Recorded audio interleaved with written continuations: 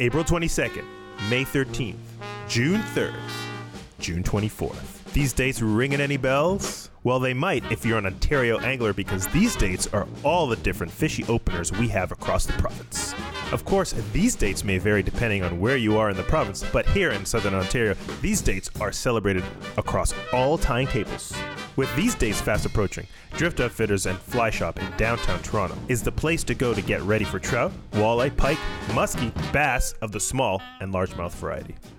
Yes, Drift Outfitters has you totally covered for all your upcoming fishing needs. Stop by the store to chat with the experts themselves and learn how to catch the fish you're after. Or shop online at driftoutfitters.com and enjoy coast-to-coast-to-coast shipping on all the best products. Find them at 199 Queen Street East in Toronto or online at driftoutfitters.com.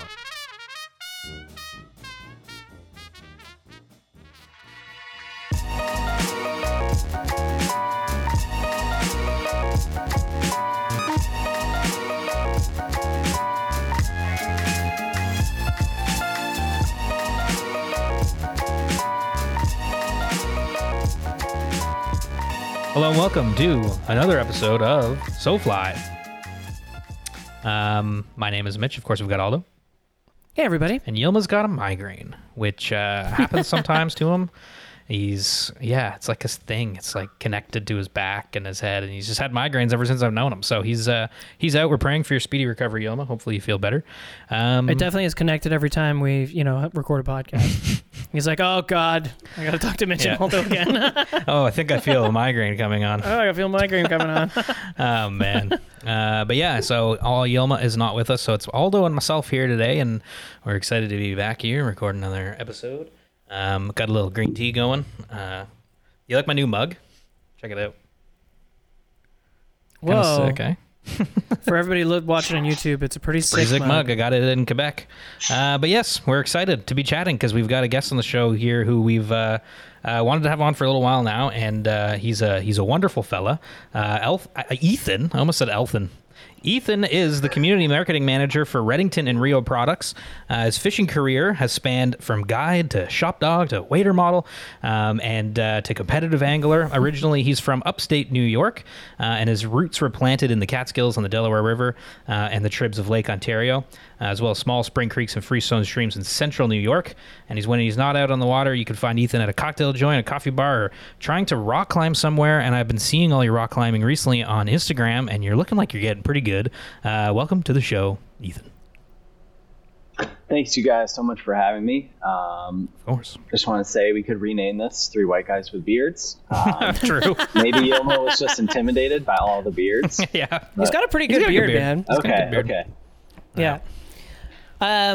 We first met Ethan, in, I would say, it was January 2022, just as the pandemic was, or at least, Canada anyway was definitely in more lockdown than the States. But anyway, neither here nor there.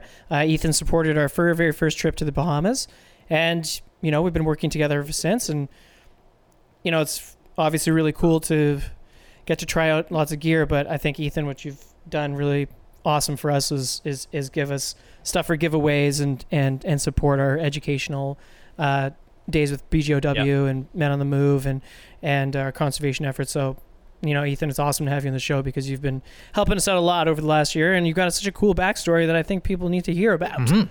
No, thanks. It's been awesome working with you guys, and my title is community manager, and you guys are doing such a great job with Toronto, and it's just awesome to see the evolution of anglers in Toronto and the amount of people you're getting into sport and attracting into the sport. And my biggest thing is that fly fishing shouldn't be intimidating to anyone, so anything we can do to get more people involved, then to win. Well, Redington's doing a great job of that in general, and Rio. I mean, all of Fairbank's brands, but yeah, super stoked to have met and gotten to fish together in Montana, which we'll talk about, I'm sure, and touch on all kinds of stuff in Rochester, and Yeah, we have roots. We fish Lake Ontario tribs. You fish different Lake Ontario tribs, so it's cool. There's a lot of ground to cover today for sure. Yeah, but Sweet. Where are you calling in from first and foremost, Ethan? Yeah, so I'm actually at the Farbank office in Seattle. Mm-hmm. Our original office was on Bainbridge Island, which is just a ferry ride across the Puget Sound. So cool. yeah, they opened a Seattle office just because a lot of people want to live in the city, obviously, and not necessarily on a small island. Right. So yeah, 2 years ago, I moved out here from upstate New York because of this job. The West is super cool. I'll never go back. Sorry, East Coast. No offense. I grew up there. I love it. No offense to you guys, but yeah. West is cool, man. I can go up on like our roof here and see Mount Rainier on clear days, and there's just, nothing like it. It's tough to beat that. Yeah, it's pretty fair. I mean, especially from being out east, our area of the East, because it's like. Yeah, it's kind of it's scenic in a different way, I think you've got epic scenery there, whereas here it's sort of more homey, quaint scenery. Yeah.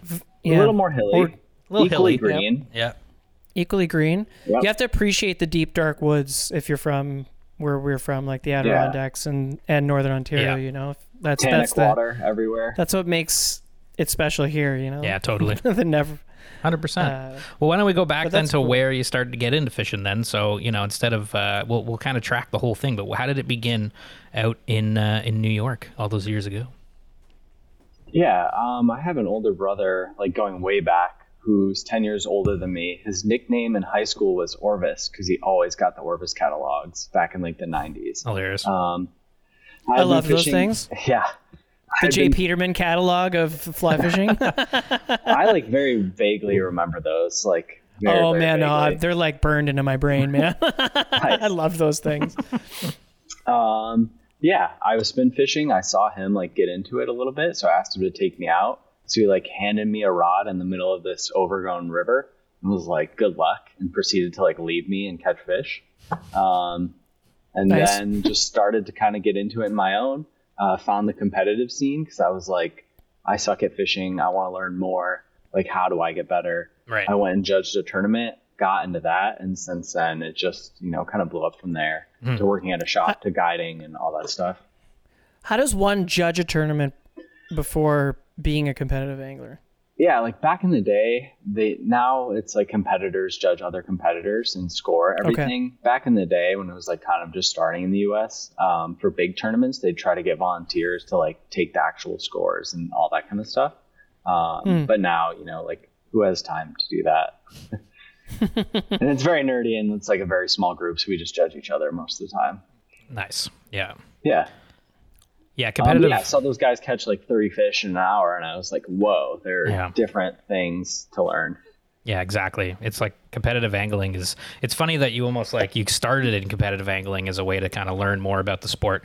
Because, I think competitive angling could be kind of intimidating to people starting out, Yeah, no, totally. But that group, like, early on, and I don't think there's as much of a misconception now as there used to be, but early on it was very looked down upon. Euro nymphing was like the worst. Now Euro nymphing is like second or third best selling rod for a lot of companies. Right. Right. But the thing that attracted me to it is everyone was super nice and like people were willing to share information and teach me things and show me their favorite dry dropper setup and like how to fish different things. And that's just what always attracted me to it. And I still have tons of friends in that realm. Yeah, that's cool. No, it's super cool. Yeah. Okay, so then from there, how did it sort of grow, and when did you make your way out west? Yeah. So from there, I ended up moving to Rochester with a former partner and started working at the Orvis store there, and then started guiding as well locally and like in the Catskills a little bit, hosting trips, doing some tributary stuff. Yeah. And then randomly I just saw this job post came up, and like this, I knew this is like what I always wanted to do. So I had done a lot of grassroots like marketing and kind of learned how to do entry-level marketing stuff there. And I've always been an English major and a writer. So yeah, I applied for the Farbank job, got it, moved 3,000 miles with a U-Haul, my truck, a dog, 30 houseplants, and now we're here. Nice. Yeah. How long did you guide for? Like, and it was only guiding in and around Rochester, kind of thing. Yeah, like I did some trips and like some individual trips in the Catskills. I was just gonna start being like a full-time tributaries guide as I was leaving. My first year, I maybe did like 20 trips. My second year, maybe 40 to 60. So not a full-time guide necessarily while working in the store, but yeah. Right, and then while you're working for Orvis, I mean, I'm going off of you mentioned it in your cheeky bio, but like, Yeah. you are the waiter model currently for Orvis waiters while also working at Farbank. Yeah. So were you? I know you were working at that Orvis store in Buffalo is pretty awesome. Nice. And is that the one you're working for? Or you're working for a different one? Rochester. The Rochester store. Yeah. So and then did you work at corporate Orvis at all, or did that feed into that at all? No, I just ended up doing like a shoot for them, like out of nowhere when I was on the Delaware River hosting a trip. Gotcha. They're like, hey, we need someone to do this early morning modeling. And they asked me, and it's like, cool. That's awesome. Little did I know I'd still be in ads 4 years later while working for their biggest competitor. They come up sometimes on my feed. I'm like, oh, yo. It's Ethan. It's awesome. It's Ethan. That's Yeah. awesome. My mom will go to the Orvis store in Manchester and like take pictures of me next to posters in the Manchester store. It's awesome. Super embarrassing. Nice. Thanks, Mom. Yeah, man, that's what moms are for. Yeah, that's great. Oh, so when you moved out west, then what were like? Had you ever been out west before, or was this like your first time? I'd been to like LA a little bit. Okay. So I went to soccer camp there, and my brother lived there for a little bit. But no, this is my first time out west. I came out here to look at apartments one weekend, and I just was like, cool. That was 3 days in Seattle. I'm like, looks cool, and then moved. So yeah, I knew nothing about the West fishing. I mean, I knew like what everyone else knew, but Yeah. You went to soccer camp in LA? yeah, That's crazy. With David Beckham? no. Damn it. Damn it! Sounds like that is where David Beckham would be playing soccer. Is LA? I think Well, I mean that's where he started his Yeah. North Oh, yeah? American career. I don't know shit about soccer, Ethan, but if Yilma was here, he does know a lot fine. about soccer. You could have been, damn it, Yilma. Damn it, Soccer Yilma. cast. Yeah. Simon was actually Soccer. here earlier, and he's a Liverpool fan, and I'm a Chelsea fan, and we're playing Sunday. Oh yeah. But he just left, or I would have told him to say hi. But In the very early days of SoFly, so this is going to be episode 149, which is crazy. But Simon came on the show when we were still using phones for call-ins. wow. Yeah. Wow, dude. Yeah. And which was awesome that he came on the show so soon. But that's cool. Yeah. He won't remember us, but tell him we say hi. Yeah. He does. I just talked to him. He Oh, does. He remembers you guys. Oh, does? no, Yeah. no way. Yeah. Yay. Yay. Yeah. Rewinding just a little bit before the Yeah. guiding, do you remember your first fish on the fly rod?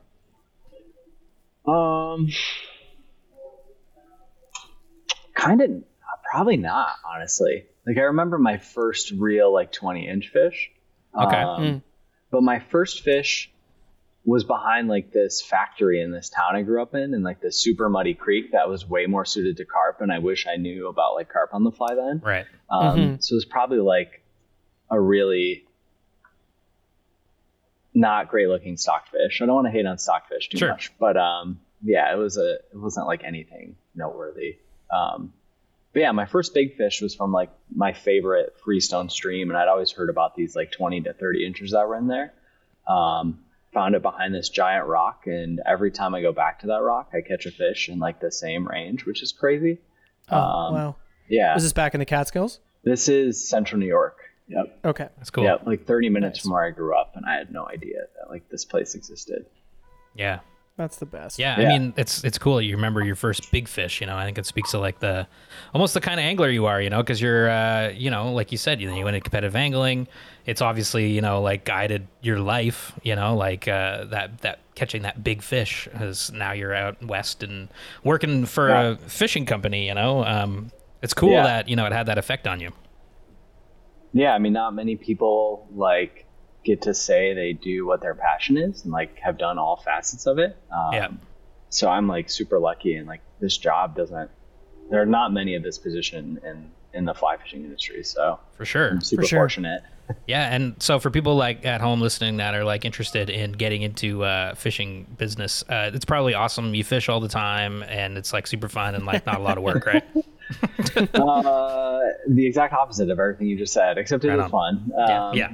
But no, like it is funny when you get into that industry, you definitely fish less. Yeah. Biggest change coming to Washington, besides like the rain in Seattle, there actually like aren't a ton of accessible fisheries nearby.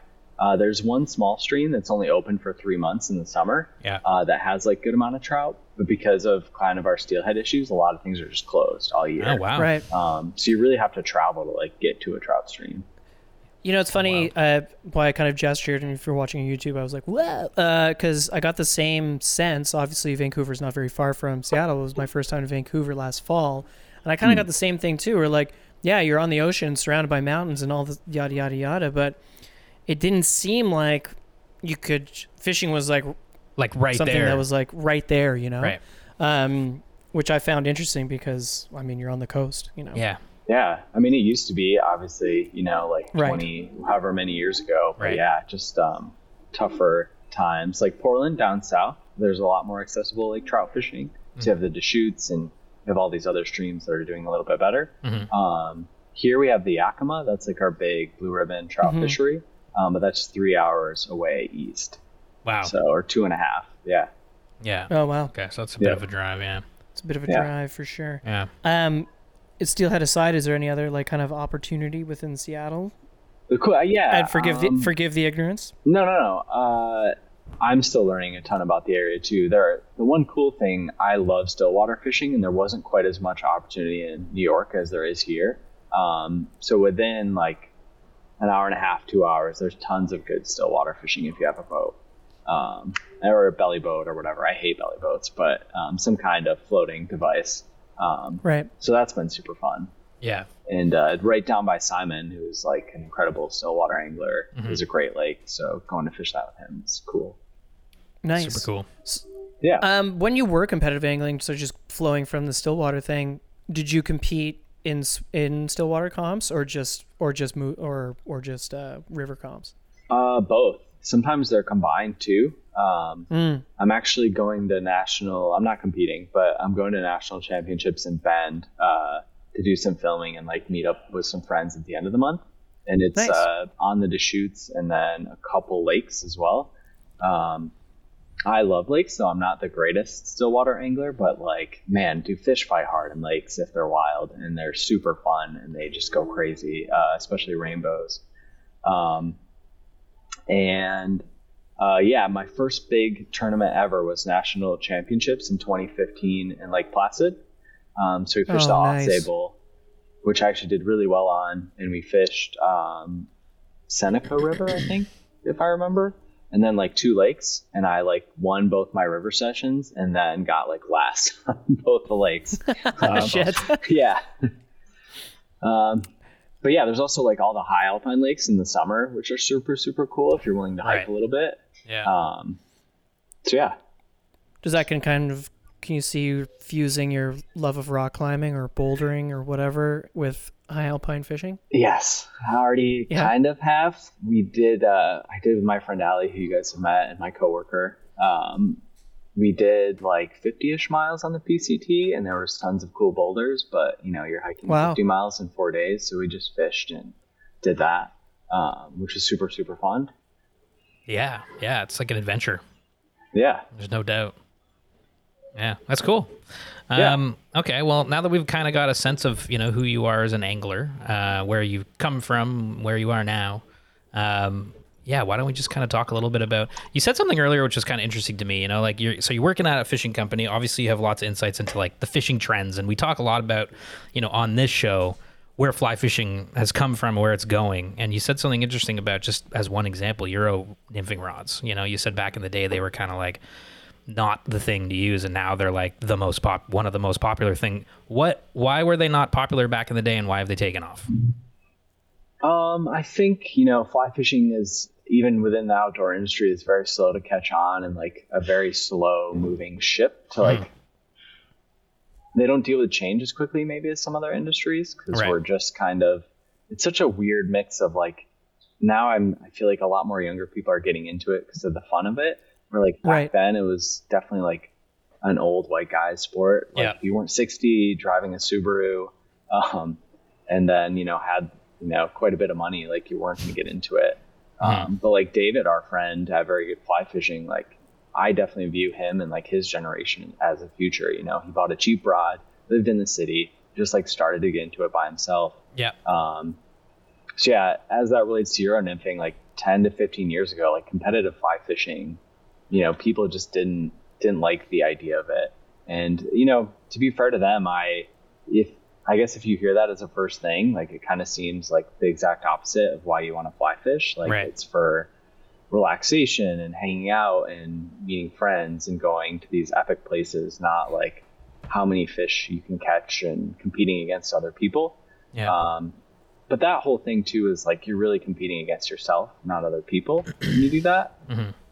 So anyways, back to your own thing, like all that stuff was super frowned upon. Like blogs, I got called all these things on blogs back in the day when I talked about it. Yeah. Like when those were a thing.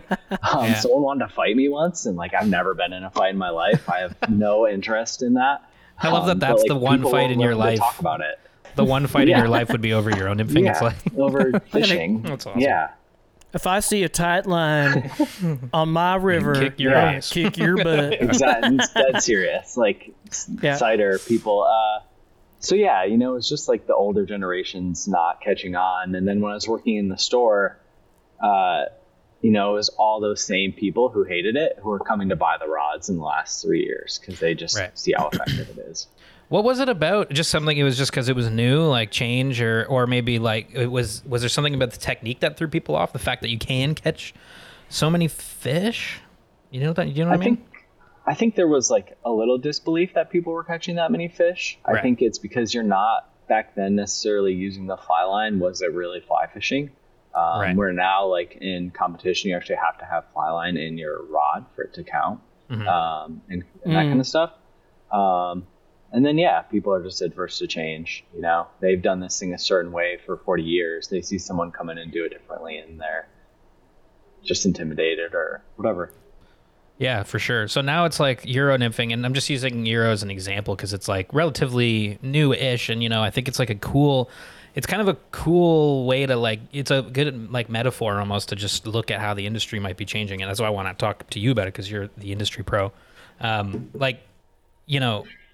Why is Euro nymphing picking up now, and who are the people doing it? You mentioned obviously a lot of those older people now that were like, bashing it, but like, is it a sign that there's like the industry is changing for the better? The fact that something like Euro nymphing is taking off? I think it's just a technique that's been adopted, and I think it's at like its peak at this point. Yeah. I don't know that it'll ever really take off anymore. Like if competitive angling had really taken off, I could have seen it going a different direction, but it's just so boring to watch unless you're like a mega nerd. Right. Right. Just like, It's almost more interesting to talk about than it is to watch. Yeah. Yeah. Because you can go down the rabbit hole of like leader setups and, Right. Technique. fly design, fly weight, design, et cetera, et cetera, et cetera. So, and especially when it comes to stillwater angling, like I am also a poor stillwater angler, at least for trout. So like, I think there's a lot for me personally to learn there with like sinking rates and fly design and leader setup, et cetera. Yeah. Yeah, it's interesting to me like how much fly fishing has changed over the last 15 years, like it's crazy, man. Like even stuff like Euro nymphing or just like the versatility of products that exist for so many different types of fishing.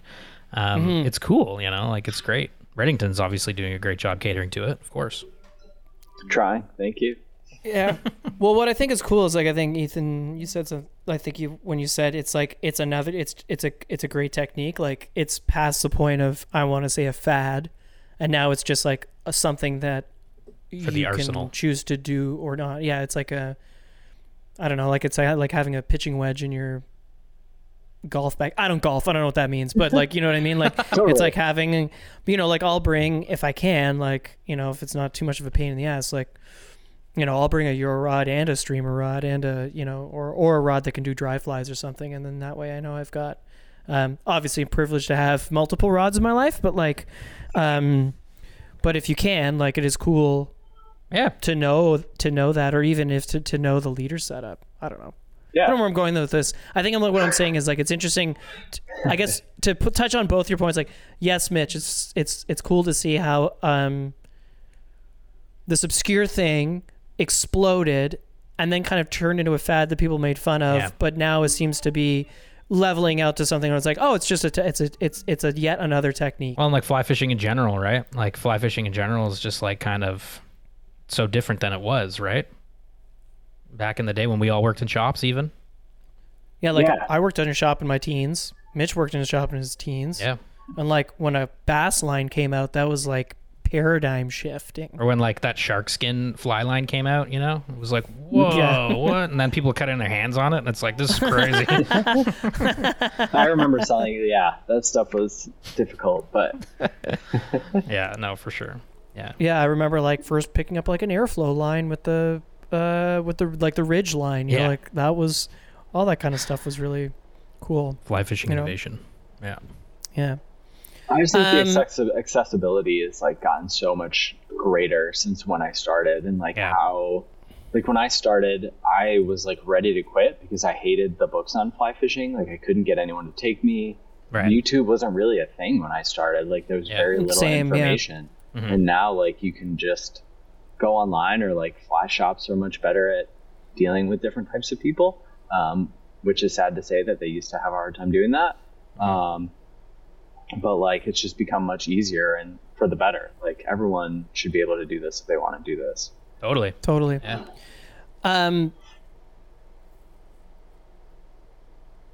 Now that there is a bunch of content and, you know, you are a community manager, maybe first, what does a community manager do for those that don't know?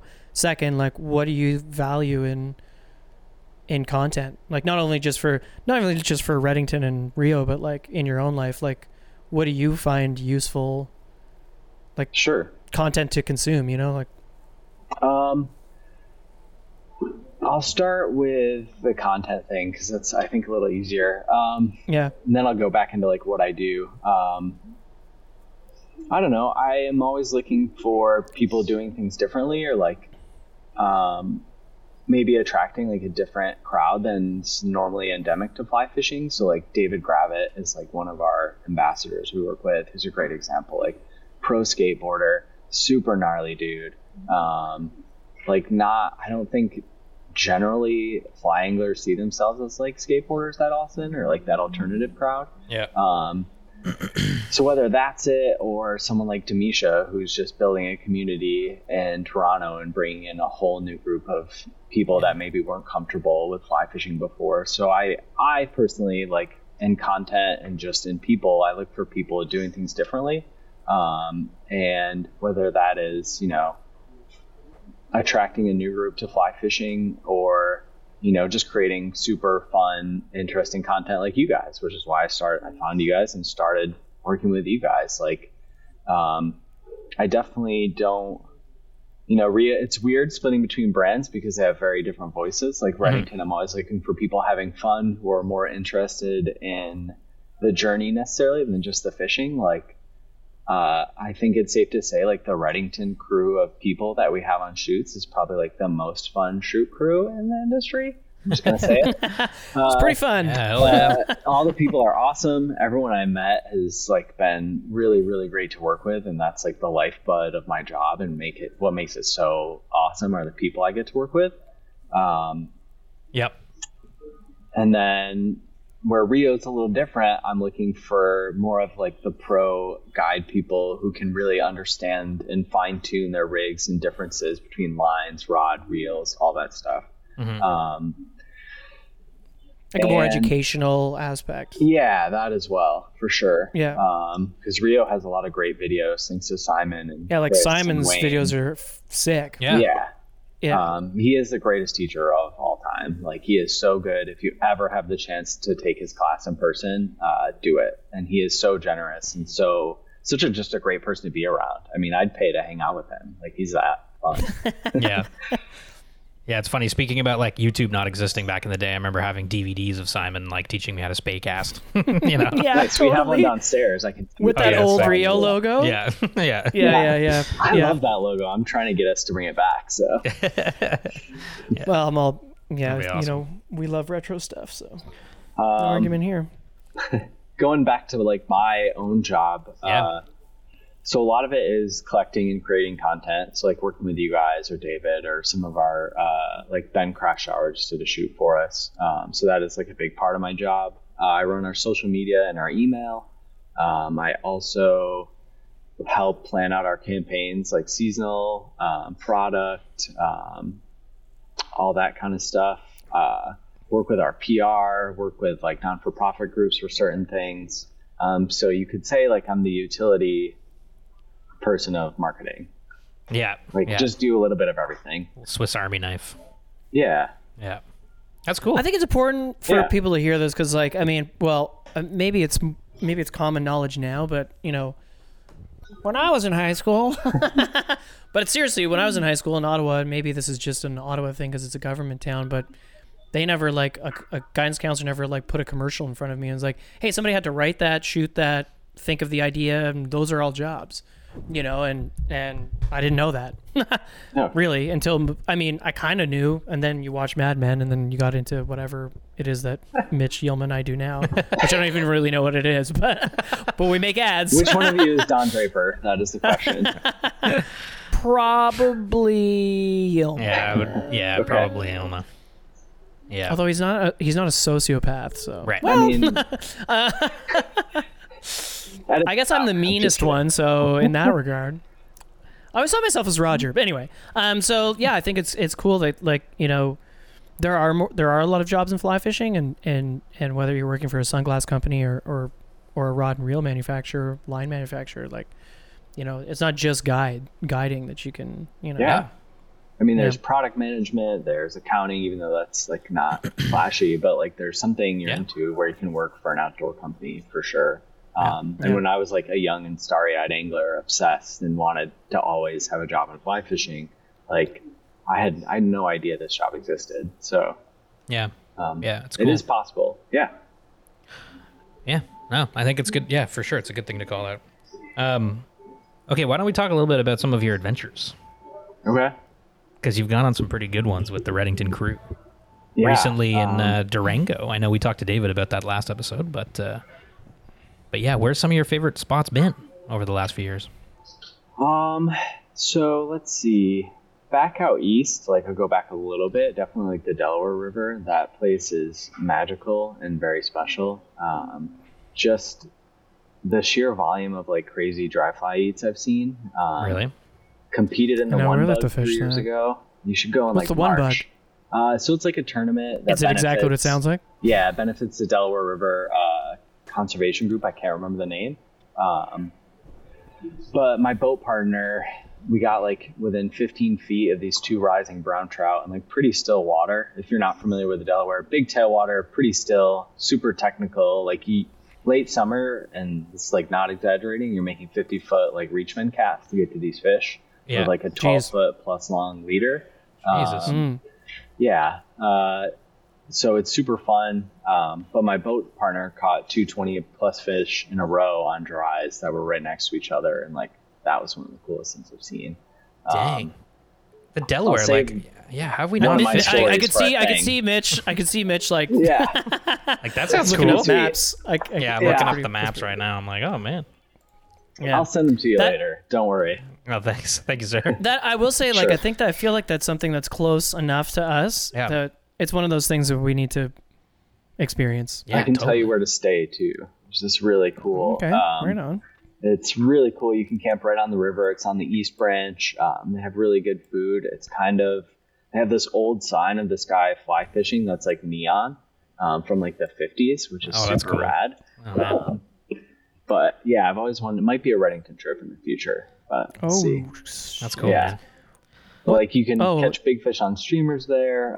Later in the summer, you can have like 7 different hatches going off at the same time and see 100 fish rising, and they won't Jeez. eat anything you throw at them. All right. Yeah. Are these all wild fish or naturalized? Yeah. Oh my Yep. god. Wow. And actually, Sick. I think it was Cornell did a study on the Delaware rainbows because they actually like developed like a genetic difference from normal rainbow trout, and then they can deal with warmer temperature. And like Interesting. Delaware rainbow trout are also like some of the hardest fighting strain of rainbows I've ever come across. They're like Damn. more football shaped, it seems too. Like a 14-inch Delaware rainbow, I will take almost over like any trout. They're so fun. Wow. So they're like, yeah, they can handle higher temperatures. That's really cool. That's kind of an interesting thing for Yeah. trout. Yeah. I'm just looking up that study. Yeah. I'm just looking at the river. I want to go fish the Delaware. You said March is the time to do it? I think I saw Mitch drool a little bit right there. But, March is really tough. Like, it was snowing when that happened, but that's cool, when you can get like the big fish to eat. March. Wow. Damn. Oh, cool. And where? Sorry, what town is this near? Like Hancock Deposit. In those towns. Okay, in Pennsylvania. They do go into Pennsylvania, but if you have a New York license, it's a border water, so you're good. Oh, okay. So go to I New see. York. I guess we would have to cross. Well, we would cross to Niagara Falls Yeah, and make then our it'd be way. like 3.5, 4 hours from there. That's not that far at all. Yeah, It's not really that far. Let's go after this. I'll Okay. be there. There's a really good ant hatch at the end of this month in like September. That's probably one shit. of my favorites to fish. Oh shit. Ants. Yeah. Yeah. That's cool. Yep. Ants. When we went to Anyways. Montana last year, speaking of trips, Yeah. was that your first time to Montana? Yeah, Oh, no way. it was. Oh no, that's awesome. Yeah, awesome. You know, tough sledding. A little bit. I mean, we caught Hot- fish, but We caught not, we caught like, fish. what you'd expect maybe from Montana. Definitely not, except for when we were on the Missouri. That was amazing. That was one of the most insane things I've ever seen. Yeah. Even if we never hooked a fish, which Spotting them. is impossible, Yeah. you Yeah. floating over that amount of not even fish you want. I mean, they're all fish you want to catch, but like just seeing that much life in a river was wild to me. Yeah, I don't know what it was like for you, but wild. No, it was mind blowing. Like, I didn't think that could exist in that big a river and like that size of fish. Like, Mario and I had fish like eating streamers like dries once in a while. It was crazy. Yeah. Yeah, that was Buck, man. That was really crazy. Montana was great. And then recently you did Colorado, right? Yeah, first time in Colorado also. Cool. So yeah, we met up with Ben and Anna in Durango, and they were awesome hosts. We did a really small mountain stream, like 10,000 feet up in Silverton the first day. That was like so scenic. Super you couldn't cool. take a bad picture. Yeah. Ran into 2 moose. Awesome. And then we went down and fished this lake that hasn't been open in 4 years called, I think, I don't remember the name of it off the top of my head. But anyways, we ended up on like a party barge, like floating around to different spots and getting dropped off. And like the average size of fish there was like 16 to 18 inches. And a couple Sick. people got Wow. some that were like 25 to 30. That was Dang. pretty cool. Yeah. Whoa. And then, we ended up on the Animus on one of the second probably craziest fishing days I've ever seen, streamer wise. Like, I think we each took 30 to 40 fish on streamers and saw a couple 30-inch browns. Wow. And Ben and Anna were like, we're lucky if we catch 10 fish here. Like, we don't know what's going on, but it was insane. One of the most insane things I've ever seen. Sorry, I'm getting a little long-winded, but there is this thing I have to tell you about that Animus float. We saw a trout that was like saltwater fishing. This brown was chasing this little fish up onto this flat in saltwater, and like the little rainbow was like jumping out of the water to get away from it. Yeah. And of course, Gene and I couldn't get our stuff ready quick enough to like cast at it. But that was one of the craziest things I think I've ever seen in my life. So wait, it was a brown chasing a small rainbow, and the rainbow was like dolphining out of the water? Yes. And it was in like less than a foot of water. And how big was just the like rainbow? in salt water. I mean, it was like 6 inches, but the brown was like 25-ish. Jesus, that's pretty cool. Yeah. That's super cool. Yeah, Yeah. that poor rainbow. And I think it made it. I don't know. They disappeared pretty quick. I think it made. So basically, go to Colorado is what I'm putting Yeah. together between. Like, I fished the South Platte Yeah. Oh, sweet. and the frying pan, and those were amazing rivers. Colorado's banging. It's a cool place, It looks, Yeah, I can see why people want to live there. Yeah. For Yeah. sure. big time. Yeah. And Denver, for your love of cocktails, it's got a great cocktail scene. I We're didn't all go. cocktail. All 3 of us are cocktail guys. That's Okay. right. yeah. Sweet. We almost Yeah. had a cocktail outing, of course, if we had gone out east, but we both fell ill. But Yeah, both of you guys bailed on me. yeah, sorry about that. Yeah, we just didn't want to fish with you. That was really it. No, I know that. But Ethan, you were out there recently with Kate and Scotty too, right? Weren't you? You're doing stripers. Cape Cod. Cape Cod. Yeah. Yeah. Nice. That looked pretty dope How too. about that? That was really fun. Yeah. Fishing was super tough. We did the Cheeky tournament, helped Okay. support striper conservation also. Yeah. But it was super fun. We did get some big fish in the last day. The Sage version of me, Alex, who's the community manager, who's from the East Coast, shows up on like the last day to like some random spot and gets into these giant fish. We had been fishing for 3 days, like 2 guides, and like got a few here or there. So we went there the last day and got a couple good ones. Nice. But I really that was super fun, and I've never done that type of like fishing before. So that was really, really cool. Yeah. Because The Cheeky tournament's unique in that you can't use a boat, right? Correct. okay. It's all flats or whatever from shore. Okay, and you're catching stripers. Yeah. Okay, so it's like almost like and you're fishing just like what water were you fishing? Like what was the body of water? We did the flats a lot on the north side, just because it was super scenic, and we found like this kind of like it's not a river, but it's like this part in the flat that like ends up being a channel essentially. Okay. That the fish come into, but the people that won fished the canal. Right. Westward of the island. But yeah, I was surprised by the beauty of it. Like it was really pretty and super fun style of fishing. It's kind of interesting because it's not dissimilar from, well, yeah, it's hard to, apples and oranges here a little bit, but like it's kind of cool. It's an island in the same way that, where Scotty and Kate are from, Cape Breton.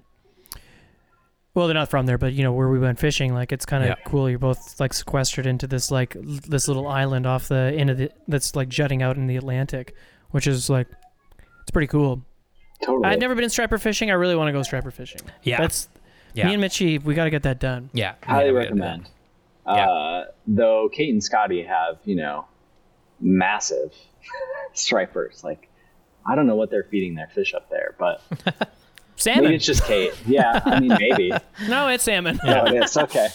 No, but I salmon. mean like a little bit, but yeah, no, those ones they're catching closer to their house in Lunenburg are just crazy, and they catch them on the swing on the double-handed rod, Sick. which is pretty fucking cool. Yeah. Yeah. I know at the beginning of the podcast we kind of we're like, oh, you fish all the time, travel, and you're like, no, not really, and we're like, oh no, this year I went to Montana, Yeah. but like, They still got to fish. but they're not like, yeah, exactly. I mean, like, they're not. I mean, I know they're fun, but it's like it's sun up to sundown work for you. Like you're putting together a whole trip forever. You had to wrangle 14 of us last year, which is not easy, especially when we're all hammering beers all day long. You got to try and find fish in a place that you're not from. Make sure you're getting content. Working through your shot lists and Finding a good setting, like that's almost the hardest part. Is like finding a good background. Yeah. It's more than community management. You become like a shoot producer. Yeah, Really? no, it's That's what definitely you're doing. It's definitely work, but it's still like again hanging out with everybody makes it so worth it because it's so much fun. But like I get to fish here and there, and I take photos too. But there is definitely like a big difference between fishing intermittently here or not worrying about it and like going and fishing on my own. Like it's a very different thing because I'm always on like when I'm on a shoot versus like you just can't turn off in case like someone gets dehydrated and you have to take them back to the cabin or like a camera die or just anything can happen. Yeah. You Camera guys dies know. or something. Yeah. Yeah. Have you ever had just a shoot go super south? No, I'd say like my first one was tougher just because we were trying to get summer content in the winter. So we went to Texas and it was just like hard on the Guadalupe is like a very interesting fishery. But it was just hard to like find a good background there. But it was really cool and we had like pretty good guides and like a good crew. But that was like the toughest one, but it wasn't that bad. We got what we needed. It's still good. Yeah. Yeah. No one was eaten by a bear. I mean, if I had gone down in Montana grizzly and gotten eaten by a grizzly, maybe kind of cool. well, you know. Maybe that'd be my fishy story for later too. True. Well, we True. lost Mitch to a grizzly, but I caught a 22-inch cutthroat, so win-win. I couldn't help The but blood moose. really brought up the cut. Land, the land cutties, the fish, you know? or save Mitch. Yeah, they started rising Yeah. right after. I don't know why. We chummed with his blood. Those Montana cutties. Yeah. It's got really dark. Hey. it's all good. Without giving away, I mean, any secrets, but like, what kind of switching back to Firebank Brain? What trends are you seeing? Like, what are you noticing that's like kind of like maybe surprising you? Like, oh, people are really into bluegill fishing or whatever. We've sold more bluegill rods than ever before. I don't know. You know, No, I are you mean, seeing like, something that's surprising you? I think a lot more people are getting into saltwater. I think that industry is going to grow pretty quickly. It's just becoming, like I said earlier, much more accessible. I think a lot of companies are marketing that way on purpose. Because like redfish are, if you live in that area, they're not super hard to get to, or striper, or even tarpon or whatever in Florida. So I think the saltwater market is growing. I think other trends, like I think there is a younger group that's just like not as worried about high-end gear. I mean, as much as like I was when I started, not to say that like they're still always people are always gonna buy the best because they can and because it's fun to fish and whatever. Yeah. But I think like I'm seeing a lot more people in like the 18 to 24 range get into it because they can afford to Right. now. I mean, And- back when we were working in fly shops, like entry level stuff was crap. Yeah. Straight up. It was not good. Yeah. It didn't perform well. The lines didn't perform well. The reels were like, It broke fast. Yeah. that's not the case anymore. Like, I don't think. No, like our Wrangler kit, not to like pump up Reddington, but that thing is sick. Like the bass kit performed so well for a bass shoot we just did, and like we all were fishing those in Montana, and they all did their job great. And like for a I pretty think the entry-level original is rod. awesome too. Yeah. Yeah. Yeah. So It's a good time to be getting into it. There's no question Yeah. about it. There's probably never been a better time to get in. No, for sure. Yeah. yeah, Yeah. Well, that's cool. It's interesting about the saltwater thing. I mean, like, Makes you know, sense. certainly what we saw when we were in Florida, like, if you have a stand-up paddleboard and you live in South Florida, not that hard to get. You might not get onto the secret flat that the don't guides even run need out to, but Sure. like if you live in Miami, you're an hour's drive from the Everglades, and if you have a stand-up paddleboard, like you can fish Florida Bay. You just Sure. can. And like, I mean, you hook a 100-pound tarpon on a stand-up paddleboard, it's a different set of problems, but accessibility isn't it. And even when we were in town, like, like all the canals in Miami, they've got like snook and Yeah. peacock bass and stuff. So that doesn't surprise me about it's cool that's the case. Yeah. and I think anglers are like adopting the evolution of like different species now more too. Like Yeah. I think, and the older generation kind of like stuck to trout, I feel like a little bit, and then went on like the big crazy salmon or like tarpon or whatever. Yeah. Right. Where like I'm super into carp fishing. It's super fun because it's like as technical as maybe bonefish or something, and it's like an hour away, and I can go have sick carp flats fishing. Yeah. But I also really love smallmouth because they fight super hard and they'll eat a popper or streamer and just like mow it. So I think like the species diversity thing has also gotten a lot bigger. Yeah. Yeah. Yeah. It's cool. It's Yeah. cool. It's going in the right direction. Next is Yeah. catfish fly fishing, Like it's The gonna noodle fly, it's just somebody's hand. Yeah, you just chuck it under banks. Euro nymph it. You're It's fly is fishing. Euro nymphing fly fishing noodling? Yeah. I don't know. Yeah. Maybe No, that doesn't make any sense. Kind of. Does nobody knows what it means, but it's provocative. Yeah. That's all we need. what it means. That'll be the soundbite for the show. I like that. Okay, why don't we switch on over to Mitchie's Fishies 5? That time of the show. shit. Got 5 more questions that we ask every guest, these same 5 questions. And we're going to ask them to you now, Ethan. And the first of the Okay. Mitchie's Fishies 5 is, what is your favorite fish and why? If you had to pick a favorite fish, what would it be? Atlantic salmon, landlocked because that's all I've caught. That will probably be after my first tattoo this weekend. That will probably be my second tattoo. You got your first tattoo. What's your first step? Wait a minute, hold up. What's your here. first What's the first tattoo? I'm going to see Casey in Portland from his Oh, sick. tattoo artist. And I'm getting like a half sleeve of the 78 edition of the Hobbit book cover. So if you didn't know, I'm a nerd. You're So yeah, just a full half Your sleeve first for my tattoo's first tattoo. a half sleeve Yeah. of the Hobbit? That's awesome. That's sick. That's gonna be rad. That's going to be Yeah. awesome. That's It'll be sick. really great. So yeah, favorite fish is Atlantic salmon. I love that. Went up to Maine with my brother, catching them on the swing on like those classic little Maine like Mickey fins and like black ghosts. It's just so much fun, and they jump and go crazy, and it's just Yeah. They awesome. go nuts. Yeah. We caught one in Rochester. Oh yeah. Together. Right. Yeah. Sweet. Yeah. Sorry, I caught No. one. Yeah. But no, we ran into one in which was, I was like, whoa, was not expecting that, Yeah. Yeah. which was cool. They get pretty big too, eh? Like good Which size. also, I can't thank you enough for that trip. Like Yeah. you've changed my fall. Like we're for sure in November going to catch Lake Run Browns, because Sweet. that was something that we LRBs. used to be able to do on our side of the lake, and unfortunately, People ate them all. people ate them all. Yeah. I don't know why, but I don't know. I guess. I don't Yeah, know. I don't think anyway, I anyone don't it's know, another knows. man. Okay, discussion. like that's a whole other I podcast. don't think anyone knows why. Yeah. But no, I'm not saying they're all gone, but most of it's them. not as prevalent as it used to be. Yeah, Western New York is nuts when it comes to that. Yeah. Yeah, so I thank you for that. And Sure. again, anybody listening in the route, like if you get the chance to catch a lake run brown trout out of Lake Ontario, holy shit, it's it's pretty cool, eh? fucking sick. Dang. Yeah. They're huge. Yeah. They're huge. Well, I've always They're seen photos of them because I know like the upstate New York thing's kind of. It's Did you always see been Amber's a. fish? Yeah, Oh, Amber's fish David's? was rad, and David's too.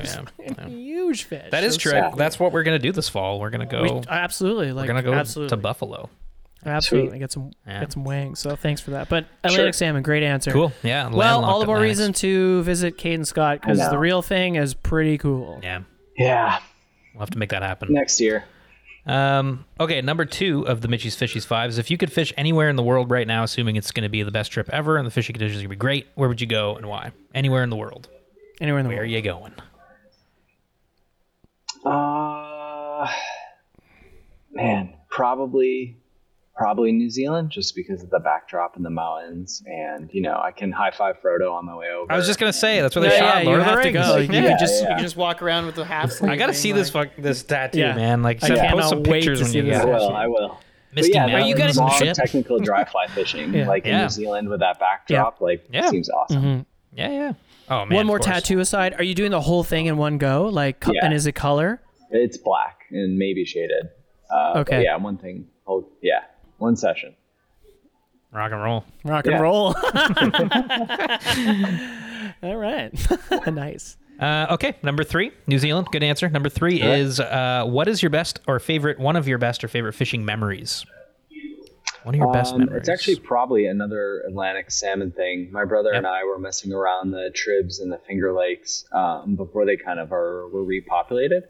Yep. And got a couple grabs. We were swinging flies through this stuff, and my brother hooks this like absolute beast of an Atlantic salmon, landlocked, and took him like 50 yards downriver, went full river runs through it, ended up landing it, and like we didn't have a big enough net, and that was the first Atlantic I ever saw, and it was just a huge gnarly fish, and he was stoked. That's cool. And, it was really cool.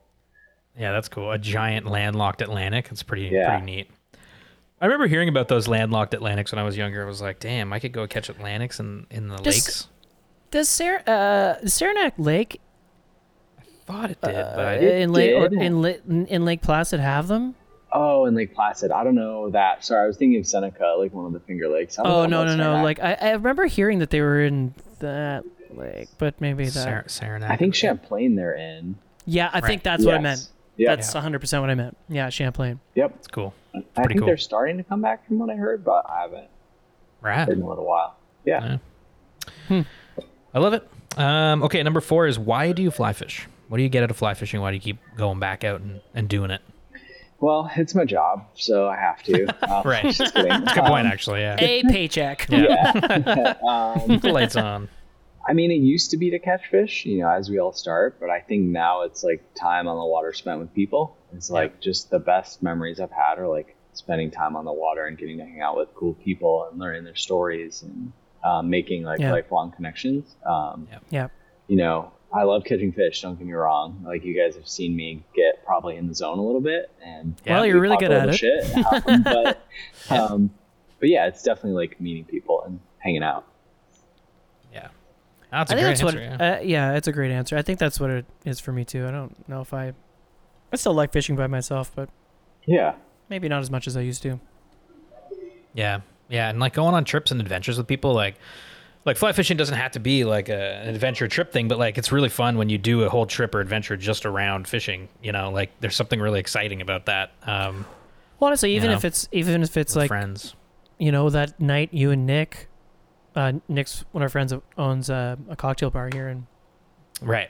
he owns the event space we do our fundraisers at. Yeah. Anyway, he's turned into a good friend, and you know, they had a hilarious story where they like Mitch and Nick just Fished a storm biking pond. around, fished a storm pond Downtown downtown, got a Toronto. carp Like next on to a the CN on a Tower. dry fly. Nice. You Nick's know, like, even- Cass. I'm like, nah, that's okay. I'm not standing in that water. Nick's like in it, like up to his knees. It's just like the most gross water you've ever seen. But there was a carp rising. Yeah, that was a good time. You know, the stories that in and of itself is an adventure. Yeah. Yeah, exactly. Don't have to fly to Montana. No. It's true. Okay, number 5. Mitch's Fishies 5. The last one is, if you were a fly, what would you be? What fly pattern represents you best and why? Oh, man. Oh, that's a tough one. I should have prepared for this one a little bit. I don't know. Maybe like a gray ghost, just because I think that'd be like Oh, a cool That's cool. superhero name Good. too. Like the Yeah, gray that's a ghost. good superhero name. Yeah, that is a good. But like, you know, it's got a little flash to it, but it you know, can be fished in a bunch of different ways. And It's a classic. I'm like the utility marketing person, and I like all different Right. types of fly fishing, and the gray ghost can kind of do most of that. I guess it can't be nymph, but I don't know. I just like the gray ghost. Nice. It's fun to That's a catch good fish answer. on. I Yeah. don't know if anyone's ever said that before, so I don't think anybody's ever said that either. don't One think so. day, Ethan, with the funding from Farbank, we're gonna make a book of. yeah. We do want to make a book one day of everybody's answer. Awesome. I That'd love be it. sick. Gray Ghost though, that's awesome. Yeah. Gray Ghost. Gray Ghost. I was Um, gonna say Perdigon. That's what came to my. It did come to my head. But I was like, I thought maybe that would be you because every time we fish, I'm always watching your Euro nymph. maybe Yeah. like 6 years ago, I would have been Perdigon, but I think now we're shifting into the mid 30s. So Into your mid gotta go 30s Gray classic. Ghost Yeah. life. Yeah, there's a couple. There's a few in there. Yeah. Actually, I have like a bonus question here. Yeah. What's your favorite rod? Ooh, man. What's the rod that you just, and Mitch, you can answer this too. What's the rod? Actually, you already know Mitch's answers, but what's like your favorite rod that you're always like that? I love when I get to use this thing. Probably like a 4-weight 10-foot. Oh, If you want, like, yeah, you can just like on the Delaware, it's like the perfect boat dry fly rod. You can Euro nymph with it. You can like mend indicators with it. You can throw little streamers with it if you have to. Like, that was my all around go-to rod for sure. And my first one was like a Sage X that I got in that before right I worked on. at Farbank. And that rod was awesome. Do you still have But it? yeah, no. oh Yeah, I know. no! Like, did Yeah. you sell it or did it break or something? No, I gave it to my friend. Oh, okay. All right. I have yeah. enough rods right now. Yeah, fair enough. It's Yeah, not, for they're sure. not hard to find. yeah, I bet. Yeah. I mean, Yeah. I know, Mitch, you My favorite rod? I mean, it's 9-foot 8-weight exactly. or It's 4 not foot the 10 weight. bamboo. Okay. Yeah, 4 foot 10 weight. No. Saltwater guy. All right. Yeah. Nice bait casting reel on there, you know. Yeah. Next thing he's gonna say he's a center pinner or something, and then yeah. I got a whole bunch of other sorry, problems. center No, pinners. Mitch, if all fishing is any, cool. All fishing's cool, except fly fishing's better, but all fishing's cool. Yeah. if anybody knows Mitch, he'll say the only rod in the world you ever need. 9-foot 8-weight, you can do everything with it. But I'm not as good an angler as Ethan. Ethan's like a 10-foot 4-weight. I mean, that sounds so much more like, oh, you're doing shit. It's very elegant. Yeah, you're doing Yeah. stuff with that, you know. Yeah, Sure. it's good. What about you, Aldo?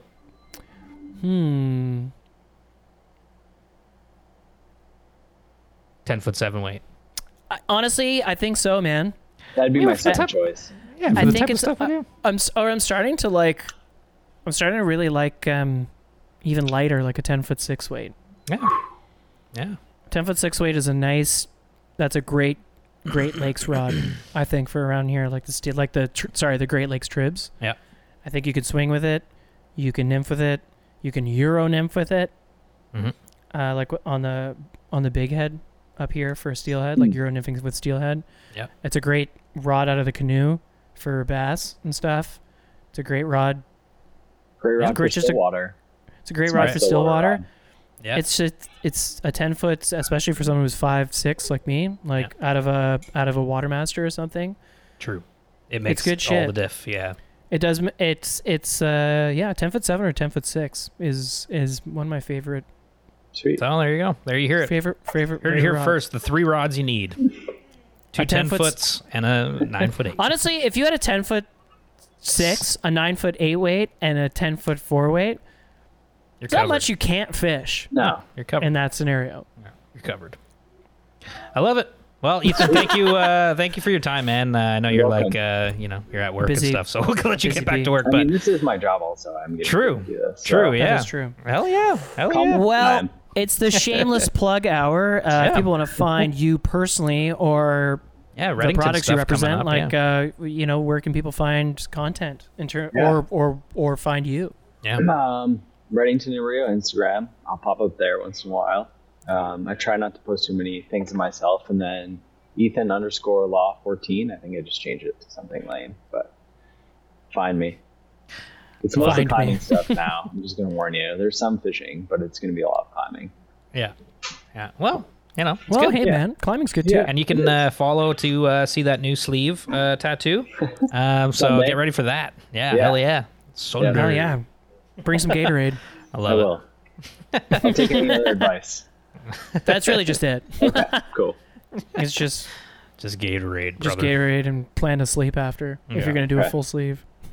Sweet. Well, maybe a little cookie at the end of it. Oh, I love cookies. Yeah. Yeah. Well, you're gonna be losing a lot of blood, is what I'm getting at. Yeah. Okay. Like I don't know I'll the stock up design. before. I don't know the design, but like this one was these roses were my first tattoo, Okay. and Oh, that nice. was 4.5 hours, and I was like, Dying. I needed a bowl of You pasta get some after that. cookies. All right. I'll bring lots of food. I'm a snacks person, so Okay, there you go. Yeah. Rock and roll. Um, Well, thanks, Ethan, for coming thanks, on the Ethan. show. And Yes. thanks No, for thanks for everything. having And me. so this will be out on the 15th of August, There you go. sweet. Awesome. episode 149. Working Awesome. into my content plan. Perfect. Nothing Awesome. like self promotion. I love it. We're all about that. Yeah. All right, Well, sweet. thanks, brother. Have a good one. Thanks, guys. Today's show is brought to you in part by Chums. You know, Chums, the company that makes those can't live without them straps that keep your sunglasses on your melon. Believe it or not, Chums has been around for 40 years, making top-notch outdoor accessories for all the guides, river rats, and weekend warriors out there. Chums got their start in southern Utah back in 1983 when a guide on the Colorado River invented their now famous original cotton eyewear retainer. Chums still makes many of its products in Utah, and everything they produce is designed to help you hang on to the gear you value most. Head to chums.com to explore a wide range of products, including wallets, roll-top dry bags, waist packs, dry sacks for your phone, and of course, glasses, retainers, and all kinds of wicked styles. Every time we hit the water, Chums is right there with us in the form of amazing gear, which means we never have to worry about our sunglasses or phones sinking to the murky depths of the waters we love to fish. Head to chums.com to check out their full lineup of outdoor accessories. That's chums.com. Best fishing story ever with Taco Fly Co.'s Mario Giel. Hi. So I got a really fun story for all you fly fishermen that like to use really big hooks for really big fish. I was fishing, so it's actually outside of Punta San Carlos in Magdalena Bay. And in the wintertime, right now what's popular is people going out there to go chase striped marlin on the fly. Well, this was my first trip out there, and we were doing the same, trying to get striped marlin on the fly. And what's cool about Mag Bay is that there's no teasing. It's basically looking for birds, and you chase the birds down and you start chucking big ass streamers, like giant ones. Well, we got this streamer from one of the other guests one day, and we had already been smacking Dorados. Like, they were everywhere. I couldn't get a striped marlin to come and hit mine. There was a few hooked up on that trip. It wasn't like a crazy striped marlin trip, which that place does get nuts with the striped marlin. So I was actually taking advantage of the Dorado, and it was nuts. Like, we would run into schools of Dorado, and they're so fun, man. They rip. We're using 10 weights and 12 weights for them, but this one client that was staying at the Magdalena Bay Lodge gave us a fly that they had tied. They're basically like $85 flies, dude, and they have hooks. They're huge, and they have hooks on one side, and then it goes down like with a cable, and then there's a hook on another side, and it's a beautiful fly, and I don't know the name of it. It's super big. These hooks are gnarly. They're like so sharp and huge. And so he's like, use this fly, man, and you'll get that marlin to come out. Well, the next day I actually went out there. I had the rod that I really liked. It was actually an Echo Badass Glass 12 weight. It was such a rad rod, dude. We're catching these Dorado on fiberglass 12 weights, dude. It was really cool. And we found a school of birds, and it was a huge school. And so I cast out, dude, and I'm like stripping it as fast as I could go. The guy next to me, his name is Cabo Surfcaster on Instagram. I totally blanking out on his name right now. I'm just tired. But he was with me throwing spinning rods, and he caught a marlin on a spinning rod on a surf pole, which was nuts. So I'm like casting out towards this big giant school of fish. There's marlin inside of it with Dorado, and I'm stripping, dude, as fast as I can go. And I see this marlin coming at it. It's all lit up. It's got the blue stripes on it, and dude, it's coming from my fly, and I'm like, this is it. And out of nowhere, dude, this Dorado just basically takes it out of the marlin's mouth, dude, and just starts. But of course I'm stoked. I'm bummed. I'm like, oh, that was it. And I start fighting this Dorado, and it was a cool fight. It was really fun and just stoked. It was one of the days, like, at the end of the trip where I knew it was coming to the end. So I was just trying to suck it all in. Who knows when we're not going to find the Dorado, when they're going to take off.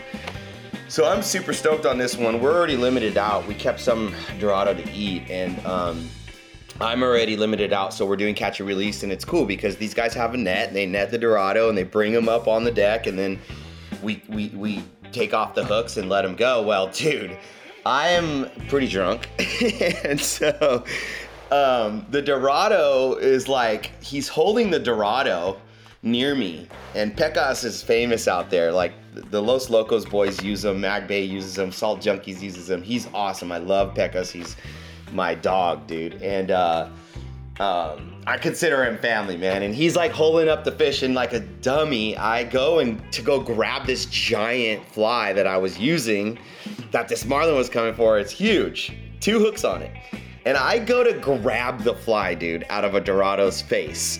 Like, you should not do that. This is how dumb I am. Like, when you take a hook out of these fish and these size hooks and these giant beasts, like, you need to do it correctly. You need to know what you're doing. You need to have pliers or whatever. And I'm going to go reach for this this fly, dude, and I could see the Dorado's eyeball, like, looking left and right, like looking right at me when I'm about to take this fly out. And dude, it just thrashes, like, boom, quick move. Like, these fish are crazy. And luckily, so it has 2 hooks, right? The top hook is hooked into the fish's mouth. The bottom hook that's going the opposite direction is pointed towards my hand, and it goes right through my thumb into the fatty part of my hand, and luckily flies out of the Dorado's face, because if it did not, I would have had a thrashing Dorado connected to one side of the fly with the other side of the fly connected to my hand. So that part was lucky.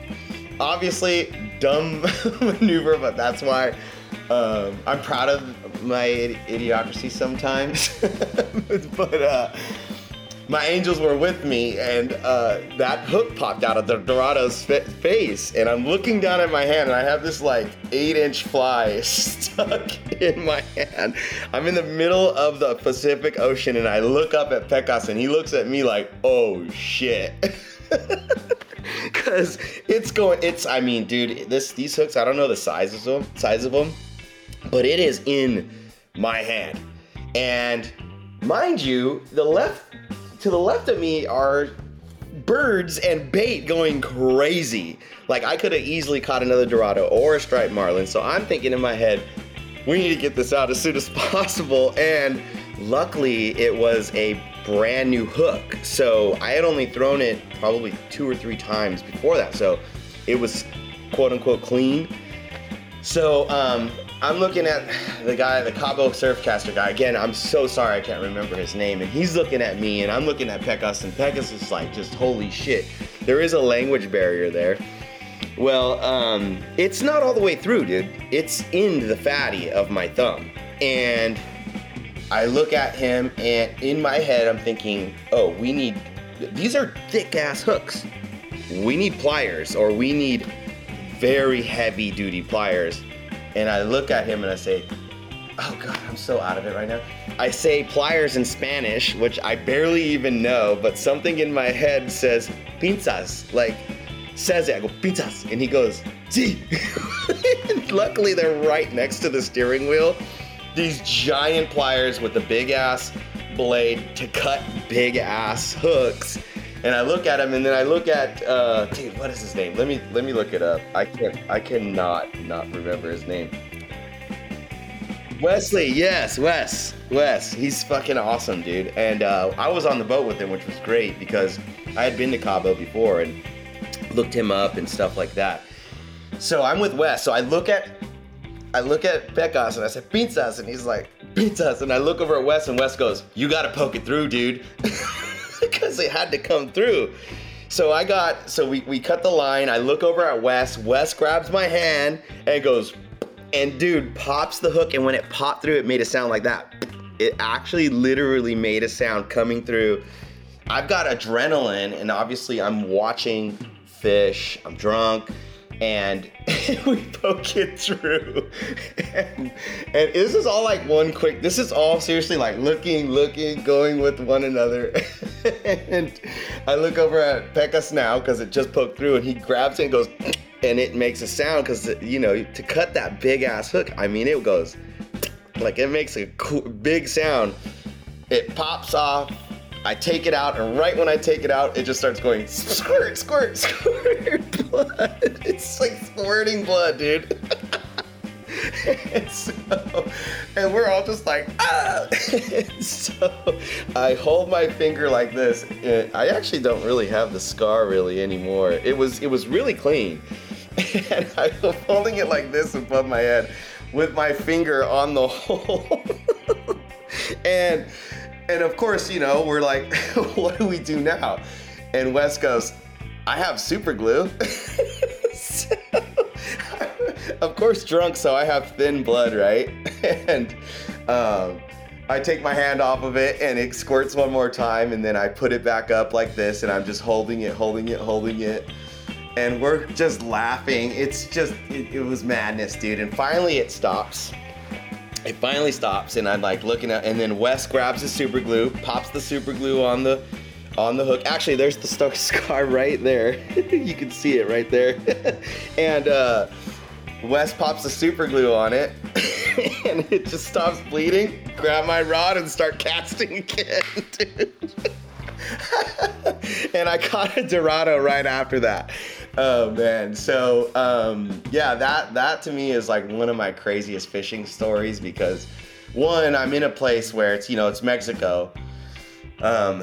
You know, having something happen to you when you're down there where you need stitches or go to the hospital and stuff is always kind of scary, but it's like one of those things too, man. I swear, in fishing or anything I do, I have these little angels that watch over me, and I always think back at that, like, if that hook would have stayed in that Dorado's face, and we're talking, you know, 20-pound Dorado thrashing, those things are so gnarly, it would have been a full-on rip, tear, everything. So, and of course the pliers being right there next to the steering wheel. It's just so lucky. Everything worked out perfect. And Wes, thank you so much for having the super glue. Pekkas, thank you so much for clipping the hook just really well. And Wes for poking the hook through the skin. And it's so funny, dude, because when we got done, we get back over to the lodge where everyone's talking shit and talking about the days. And we're talking about how I had this hook in my hand. And it's this beautiful fly. I still have it at the house. And Pekkas is like, basically like, you need to make a necklace of your fly. So we go to the bar, and the whole night, dude, I have this fly, and I'm just like playing with it and showing everyone. This was stuck in my hand earlier. Oh my God. So yeah, fun story, Mag Bay, beautiful people, a wonderful place.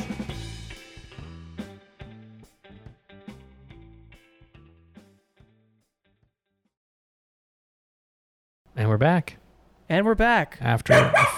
Frankie's also here. Frankie, down.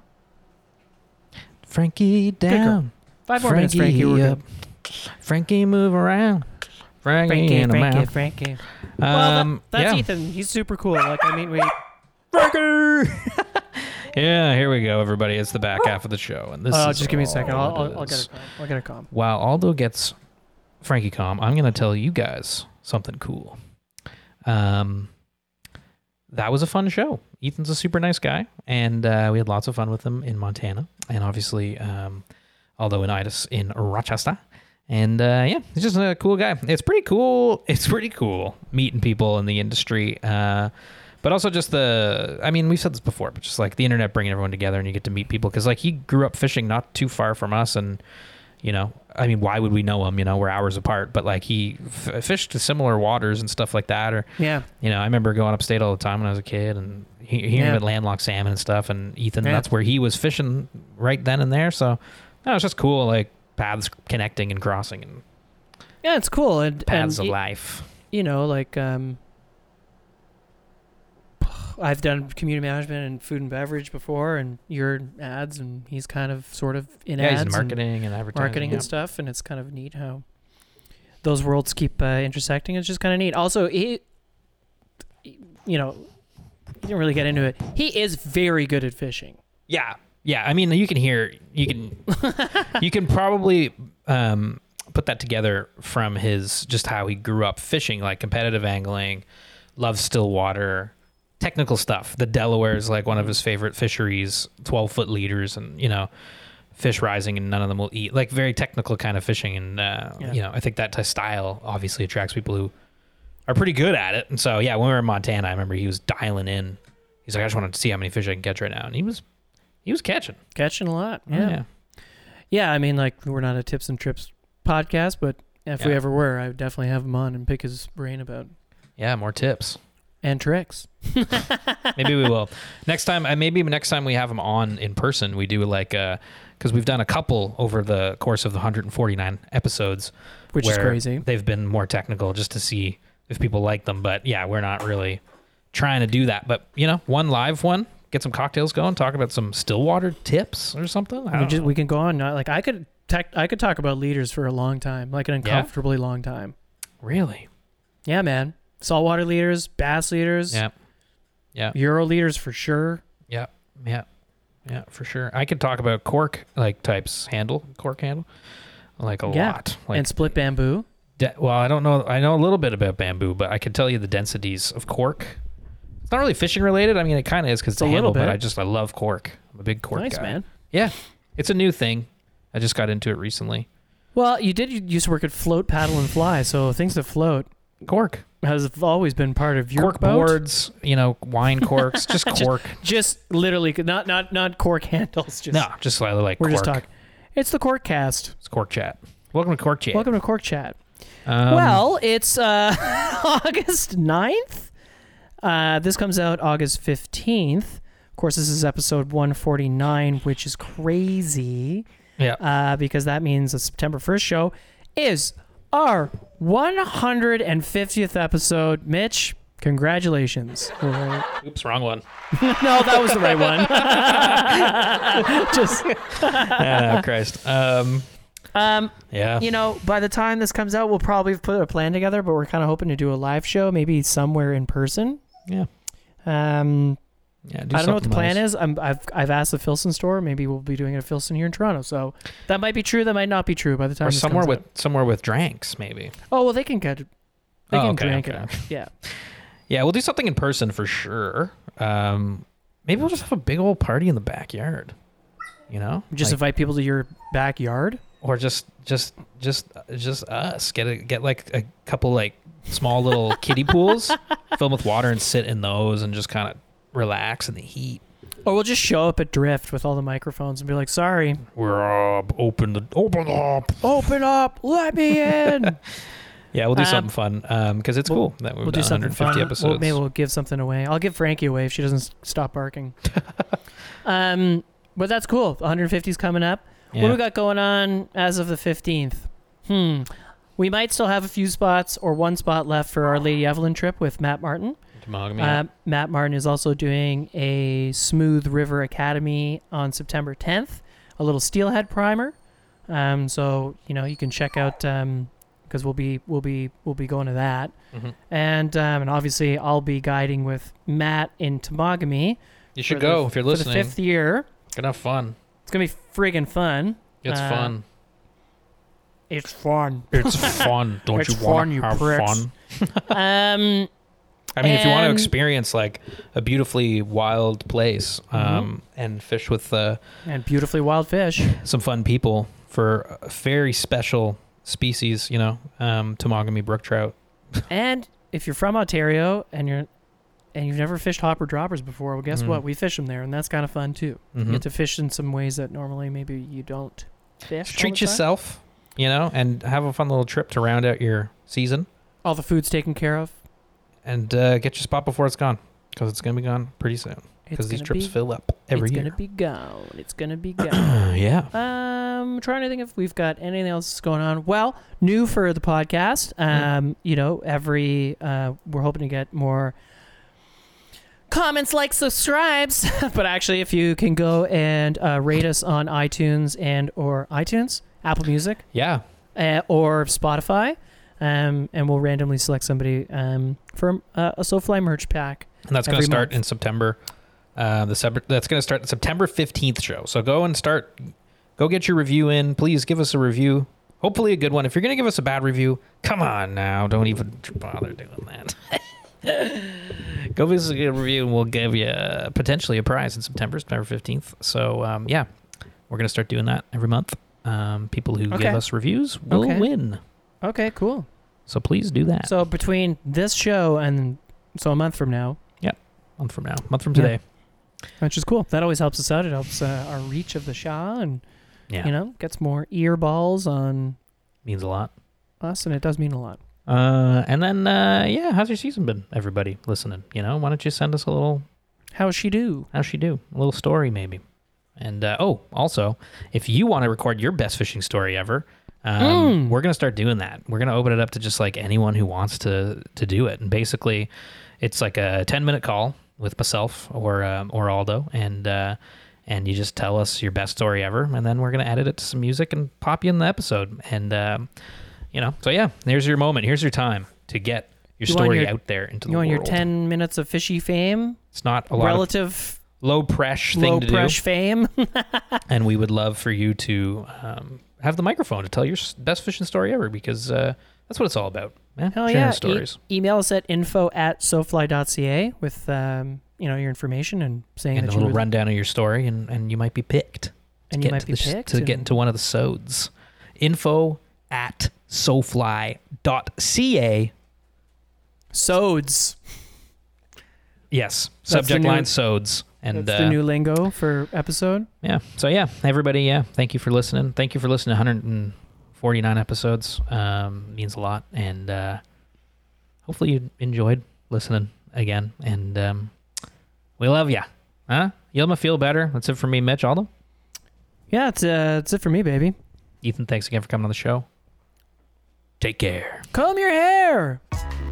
You can find all of our content at sofly.ca. Reach out via email by sending your questions or comments to info@sofly.ca. Find us on Instagram @the SoFly Crew. Thanks for listening.